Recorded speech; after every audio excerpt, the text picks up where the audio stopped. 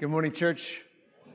I love and appreciate you so very much. Thank you for being here in the auditorium or gathered with us online. We love you. We appreciate you. And again, I tell you, I've told you before, but I say that every week because I want you to not go a single week without hearing that you're loved, that you're appreciated, that you are treasured.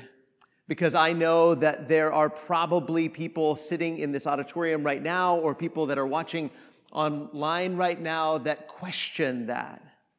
Question whether or not they're loved by family, question whether or not they're loved by friends, question even whether or not they are loved by God. And especially this time of year.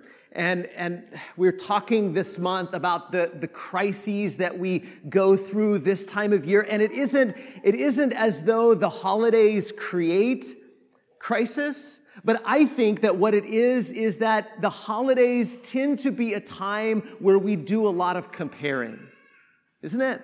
It's really hard not to compare during the holidays. We compare what we have to what other people have. Or we compare our family situation to other people's family situation, or we even compare our own situation to the situation that we had last year, or 5 years ago, or 10 years ago. It may be that we have a spot at our table this year that's empty, and it's really hard not to compare what is right now to what was in years past. And that comparison compounds a crisis, doesn't it? Comparison makes a crisis even more difficult. Comparison compounds a crisis. When we've lost something, or when we're struggling with something, or we don't have something, that's hard enough, but it makes it even more difficult and more challenging as we compare what we have, to what other people have, or what is for us to what used to be for us. And when we make those sort of comparisons, it's really hard not to feel inadequate or incomplete or insufficient. And it would be easy enough to simply say, well, then don't compare. Don't compare your situation to what it was. Don't compare your situation to what other people have or to what other people experience. But I'm not here to make you feel guilty for comparison. And I'm not here to make you feel guilty or ashamed for feeling inadequate or incomplete or insufficient. In fact, the story of Jesus is good news for those who feel inadequate and incomplete and insufficient. The gospel is good news for you. If you feel inadequate, if you feel incomplete, if you feel insufficient, the gospel is good news for you. And the gospel account of Luke, especially the way Luke loves to tell the story of Jesus, it brings to the forefront, it brings to the surface that the good news about Jesus is good news for the inadequate and incomplete and insufficient, for the poor, for the brokenhearted, for those that the world has relegated to second-class citizenship. The gospel, the story about Jesus is good news for you. And it starts with a man named Zechariah who's ministering as a priest in the temple, and the angel Gabriel comes to Zechariah and he tells him a bit of good news. That Zechariah's wife, Elizabeth, is going to have a baby, and that this baby is going to be the forerunner of the Messiah. And even though she's old, and even though everybody thought that she was barren, she's going to have a baby, and this baby is going to be a messenger for the Lord. And even though Zechariah is mature and older and experienced and wise and religious and priestly, he doesn't believe God. He doesn't believe the angel of the Lord. And because he doesn't believe, he's not allowed to speak until the baby is born. And then by contrast, Gabriel comes to someone else, comes to not a priest, not in a temple, not in the beautiful and elaborate and impressive city of Jerusalem, but the angel Gabriel comes to a poor, young, virgin girl in the incredibly humble village of Nazareth. And that's where we're going to read this morning. Luke chapter 1 and verse 26. Luke chapter 1 and verse 26. In the 6th month, that is the 6th month of Elizabeth's pregnancy, in the 6th month, the angel Gabriel was sent from God to a city of Galilee named Nazareth, to a virgin betrothed to a man whose name was Joseph, of the house of David, and the virgin's name was Mary. And he came to her and said, "Greetings, O favored one, the Lord is with you." Now make sure we're reading this right. It says, O favored one, not O favorite one. Gabriel is saying to Mary that you are favored, or that you have found favor. Not that you're God's favorite, not that you've done anything special or impressive, but you are about to receive favor, or another word for that is grace. You are about to receive God's unbelievable, amazing grace. God is about to bestow favor on you and blessing on you and grace on you that you can't even wrap your mind around. That's why you are favored. Now, I think we have to say right here at the outset of this story that Luke doesn't say what he says about Mary so that we will venerate Mary, so that we will lift Mary on a pedestal. He says what he says about Mary so that we will identify with Mary. Especially for anyone who has ever been made to feel inadequate or incomplete or insufficient. If you've ever been made to feel that you don't measure up, or that you aren't important, or that your situation makes you less, anyone who has ever been relegated by the world into a place of second class or unimportance, Luke, more importantly, the Spirit of God, wants us to identify with Mary, because God is about to do something amazing, something gracious. He is about to show favor to someone just like you. If you've ever felt inadequate and incomplete and insufficient, this story is for you, because it's not about Mary's goodness, it's about God's goodness to Mary. Let me say that again. This isn't about Mary's goodness, and we're going to see she has plenty of goodness. But this isn't about Mary's goodness. It's about God's goodness to Mary. Look at verse 29. But she was greatly troubled at the saying and tried to discern what sort of greeting this might be. She's greatly troubled. She's confused. She's perplexed. O favored one, why is the angel of the Lord appearing to me? Why me? Why me? You see, the gospel is for people who ask that question. Why me? Why me? Why would you show favor to me? Why would you show grace to me? Why would you bless me? Why would you want me to be a part of what you're doing in the world? Me? Do you know who I am? Me? Do you know where I've been? Me? Do you know how unimpressive I am? Do you know how inadequate I am? Do you know how incomplete I am? Do you know how insufficient I am? Me? You're talking to me? The gospel isn't for people who say, of course me. Why not me?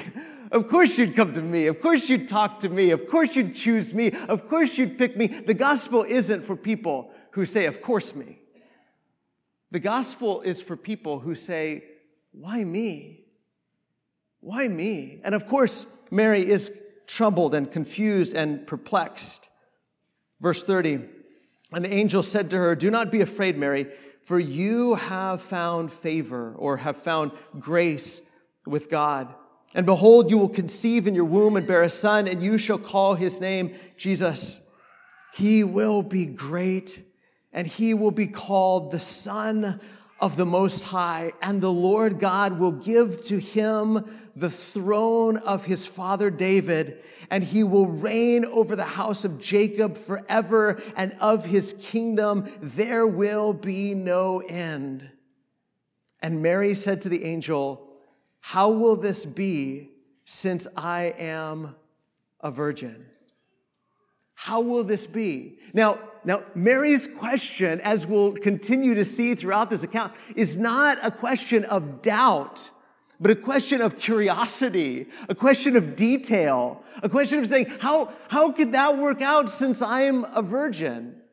But our question, our being perplexed in these types of situations, where God says, I want you to be a part of what I'm doing in Collin County.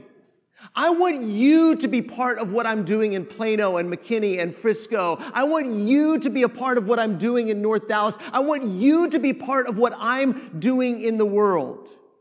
Our questions tend to be ones of doubt, don't they? They tend to be ideas and doubt and being troubled, thinking that maybe perhaps our situation, who we are, and how inadequate we are, and how insufficient we are, and how incomplete we are, precludes us from being part of God's special plans for the world. Not me. I'm too young. I'm too old. I'm too weak. I'm too poor. I'm too whatever. I'm divorced. I'm not married. I'm single. I'm this. I'm that. I've got kids. I'm busy. I've got this. I've got that. And we tend to think that our situation precludes us from being part of God's special plans for the world. And again, this story isn't meant so that we venerate Mary, but so that we identify with Mary. And all those who are poor and lowly, those who come from humble estate, those who ask, why me? Those who ask, why me? Those who might be tempted to think that our situation precludes us from being part of what God is doing in the world. This story is for us. And the angel answered her, the Holy Spirit will come upon you, and the power of the Most High will overshadow you. Therefore, the child to be born will be called Holy, the Son of God. It's not going to be by your power or even by your marriage or your relationships, but this is going to be the power of the Holy Spirit working in you and working through you. Verse 36, and behold. And that's a pretty important word for this story. And behold. Behold, look, think about, see. Behold, your relative Elizabeth, in her old age, has also conceived a son. And this is the 6th month with her who was called barren. For nothing will be impossible with God. Nothing will be impossible with God. The angel tells her, behold, I want you to see what God is doing in the lives of other people. I want you to see what God is doing in the life of your relative Elizabeth. Because even though she's old, and even though she's been called barren her entire marriage, her entire life, even though nobody could think that God could do this in her and for her and through her, her situation does not preclude God from using her for his special purposes. And that means God is not restrained to use you for his special purposes, Mary. Your situation, even though you're a virgin, it doesn't preclude you from being part of what God is going to do. In fact, God is going to use your unique situation so that he can work in you and through you. Nothing will be impossible with God. And that, again, that's true for all of God's people. It doesn't mean God's going to give you whatever you want or you can do whatever you want because God's on your team or God's on your side. But it does mean that whatever your situation is, that you don't have a particularly unique situation that precludes you from being part of what God is doing in the world. You look at your life and you say, I'm inadequate. I don't measure up. I'm incomplete. I'm insufficient. I don't have what other people have. I can't offer what other people can offer. I'm not as good as them. I'm not as strong as them. I'm not as old as them. I'm not as young as them. I'm not as married as them. I'm not as whatever as them. You look at your situation and you think that precludes you from being part of what God is doing in the world. But again, the story of the gospel, the story of Jesus is for anyone who feels and who looks at and who recognizes their own life and their own being as being inadequate and incomplete and insufficient. And Jesus says, the angel says, God says, nothing is impossible with God. He can use you in your situation. Verse 38, and Mary said, behold, I am the servant of the Lord. Let it be to me according to your word. And the angel departed from her. Behold, I am the servant of the Lord. Let it be to me according to your word. Those are powerful words. Again, this isn't to venerate Mary, but it's so that we identify with Mary and even so that we imitate Mary. This is exactly the kind of people Jesus is looking for. Jesus is looking for the poor. Jesus is looking for the brokenhearted. Jesus is looking for the incomplete and the inadequate and the insufficient. People that say, me? Why me? How me? Can it be me? Why would you show me favor? Why would you give me your grace? Why would you love me? Why would you recruit me? And people who will believe it and who will say, I am the servant of the Lord. Let it be to me according to your word. And think about what 9 months. She's surrendering that. She's surrendering her body. She's surrendering her life. She's surrendering her family. She's surrendering her heart and her affection. She's surrendering, as we talked about last week, her honor and her dignity. People are going to whisper about her. People are going to think things about her that aren't true. People are going to accuse her of things that aren't true. But she says, I am the servant of the Lord, and I give you my body. And I give you my dignity, and I give you my honor, and I give you my life, and I give you my heart, and I give you my future, and I give you my past, and I give you my present. Whatever I am, whatever you can make of me, whatever you can use of me, I'm yours. See, that's the kind of people Jesus is looking for. Mary gets to be the first. Mary is blessed because she gets to be the first to carry Jesus. But she's certainly not the last to carry Jesus. Is she? She's not the last to carry Jesus.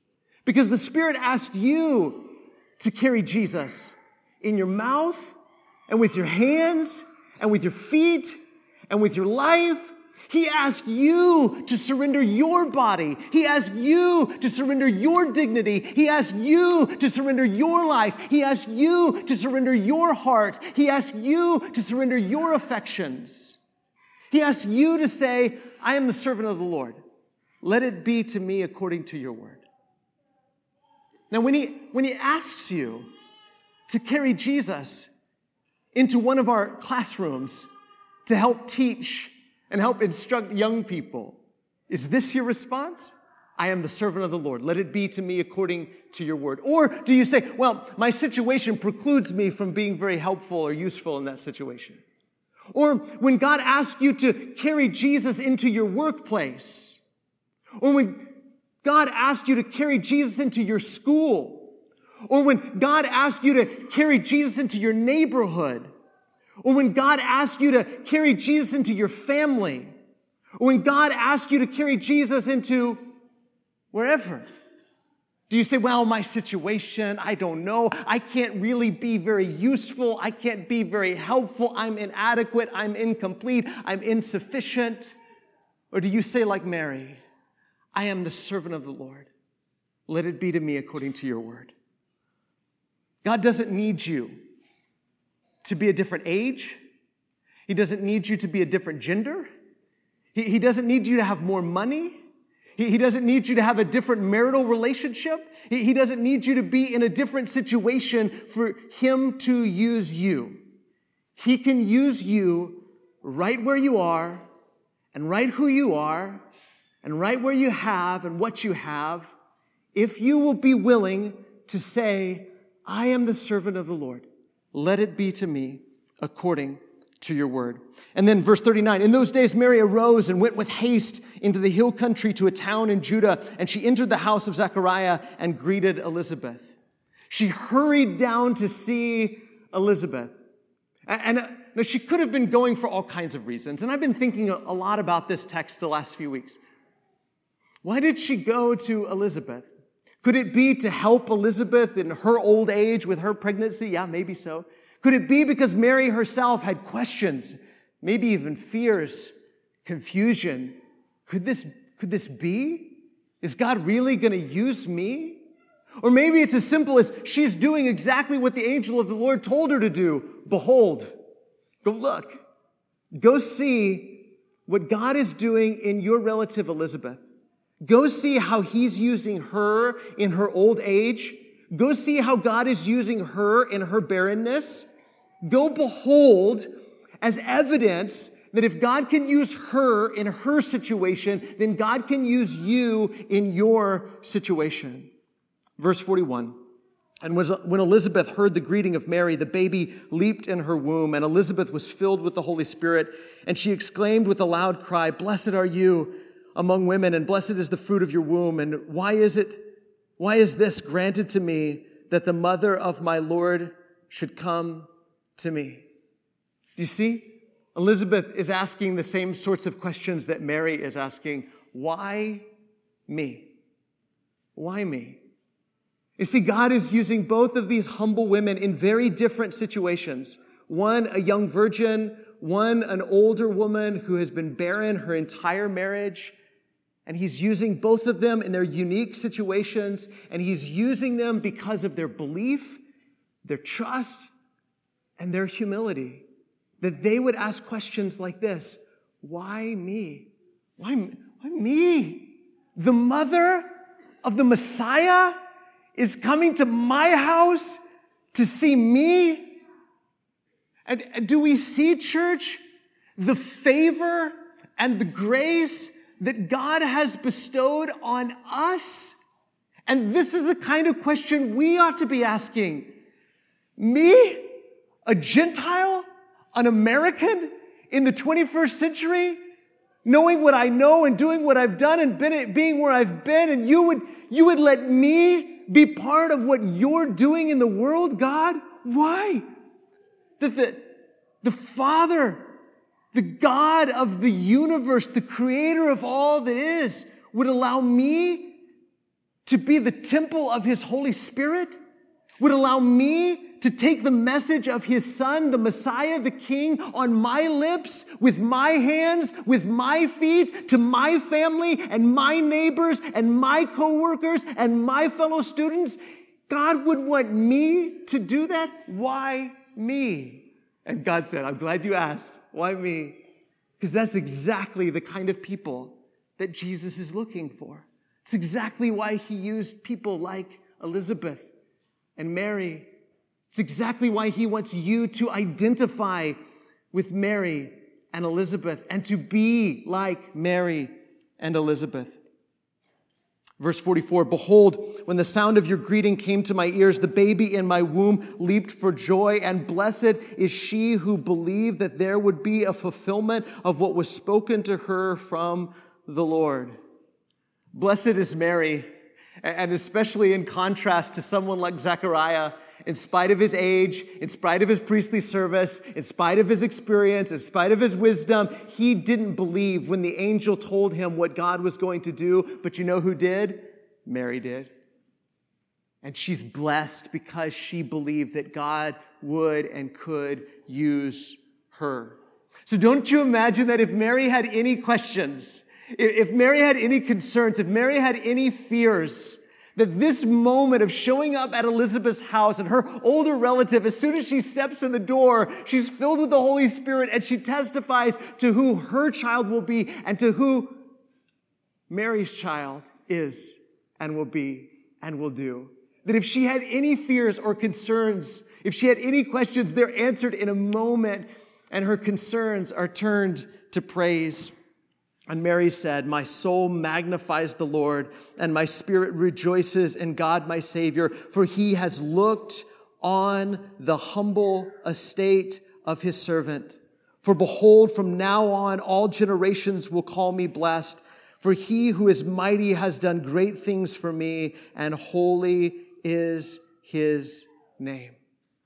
See, God could have chose somebody who was wealthy or well-known or well-connected, but he didn't. He chose someone who was of humble estate. Why? Because that's what the gospel is all about. Because the gospel is all about the first shall be last, and the last shall be first. And that's why he chose Mary. Because she was poor, because she was humble, because she was lowly, so that he could exalt her, so that he could lift her up, so that he could bless her, so that he could bestow his favor and his grace upon her. And she wasn't the last of the humble servants of the Lord to be blessed and to be favored and to receive this honor. She was the first, not the last. God continues to lift up the humble, to lift up the broken, to lift up the poor, to lift up those who say, "I'm inadequate and I'm incomplete and I'm insufficient." And God continues to show us favor and grace, and our soul magnifies him. Verse 50, "And his mercy is for those who fear him. From generation to generation, he has shown strength with his arm. He has scattered the proud in the thoughts of their hearts. He has brought down the mighty from their thrones and exalted those of humble estate. He has filled the hungry with good things, and the rich he has sent away empty. He has helped his servant Israel in remembrance of his mercy, as he spoke to our fathers, to Abraham, and to his offspring forever." You see, in doing what he did for Mary, God has already started to do what he is going to do for the whole world, making the last first and exalting the humble. Listen to the words of Mary. Think about the things that through Jesus, God is doing these things. Mary is, in this prayer, in this song, in this Magnificat, she is declaring the gospel. That God is, through Jesus, one, scattering the proud, exalting those of humble estate, filling the hungry with good things, sending the rich away empty, showing his mercy, keeping his promises to his people. This is what God, through Jesus, is doing. And Mary gets to be the first to carry Jesus, the first to experience being God's favored one. And you get to experience that too. You say, "Well, what if I'm rich? What if I don't feel inadequate? What if I don't feel insufficient? What if I don't feel incomplete?" Then the message of the gospel is to humble yourself in the sight of the Lord so that he can lift you up. Realize that whether or not you feel it, you are inadequate. And you are incomplete, and you are insufficient. Until you recognize that, until you admit that, until you confess that, you can't experience the good news. Because the good news is the good news for the inadequate and the incomplete and the insufficient. Humble yourself in the sight of the Lord, and he will lift you up. But here's what Jesus does. The gospel turns our feelings of inadequacy into praise and dependency, right? That's what he did for Mary.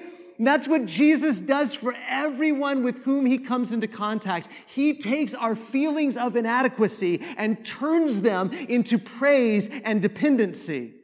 So that we say, "I am inadequate, I am incomplete, I am insufficient, I am poor, I am hungry." And he turns all of that into praise and dependency, where we say, I am the servant of the Lord. I am the servant of the Lord. May it be done to me according to your word. You can have my life. You can have my body. You can have my allegiance.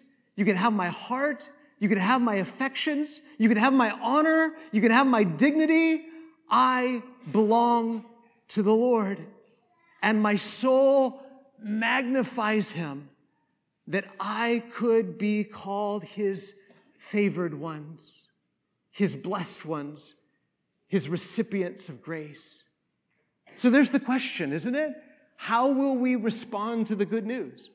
Will we respond like Mary? Maybe we could say, no, I can't believe that God would want me to carry the message of Jesus in my mouth, with my hands and my feet, in my life, with my family, and my friends, and my neighbors, and my coworkers, and my classmates. Or will we say, I am the servant of the Lord. May it be done to me according to your word. And allow our feelings of inadequacy to be turned into praise and dependency. How will we respond to the good news of Jesus? I know that this morning we already have one that's prepared to respond to the good news of Jesus, to be washed, to be cleansed, to be forgiven, and to pledge his life to the future, to say to the Lord, I am the Lord's servant. May it be done to me according to your word. And maybe there's somebody else this morning, and you've been toying with the idea and thinking about the idea and knowing that you need to be baptized into Jesus. You know you want to be forgiven, and you know that the life of discipleship, of following Jesus, is the life for you, and you're ready. You're ready to turn yourself over, to surrender yourself to the Lord. Now's that opportunity. Or maybe you just need prayers or encouragement after service. In the back, there is a prayer room, and our elders would love to meet with you there and pray with you there. Or right now, you could come forward as together we stand and sing this song.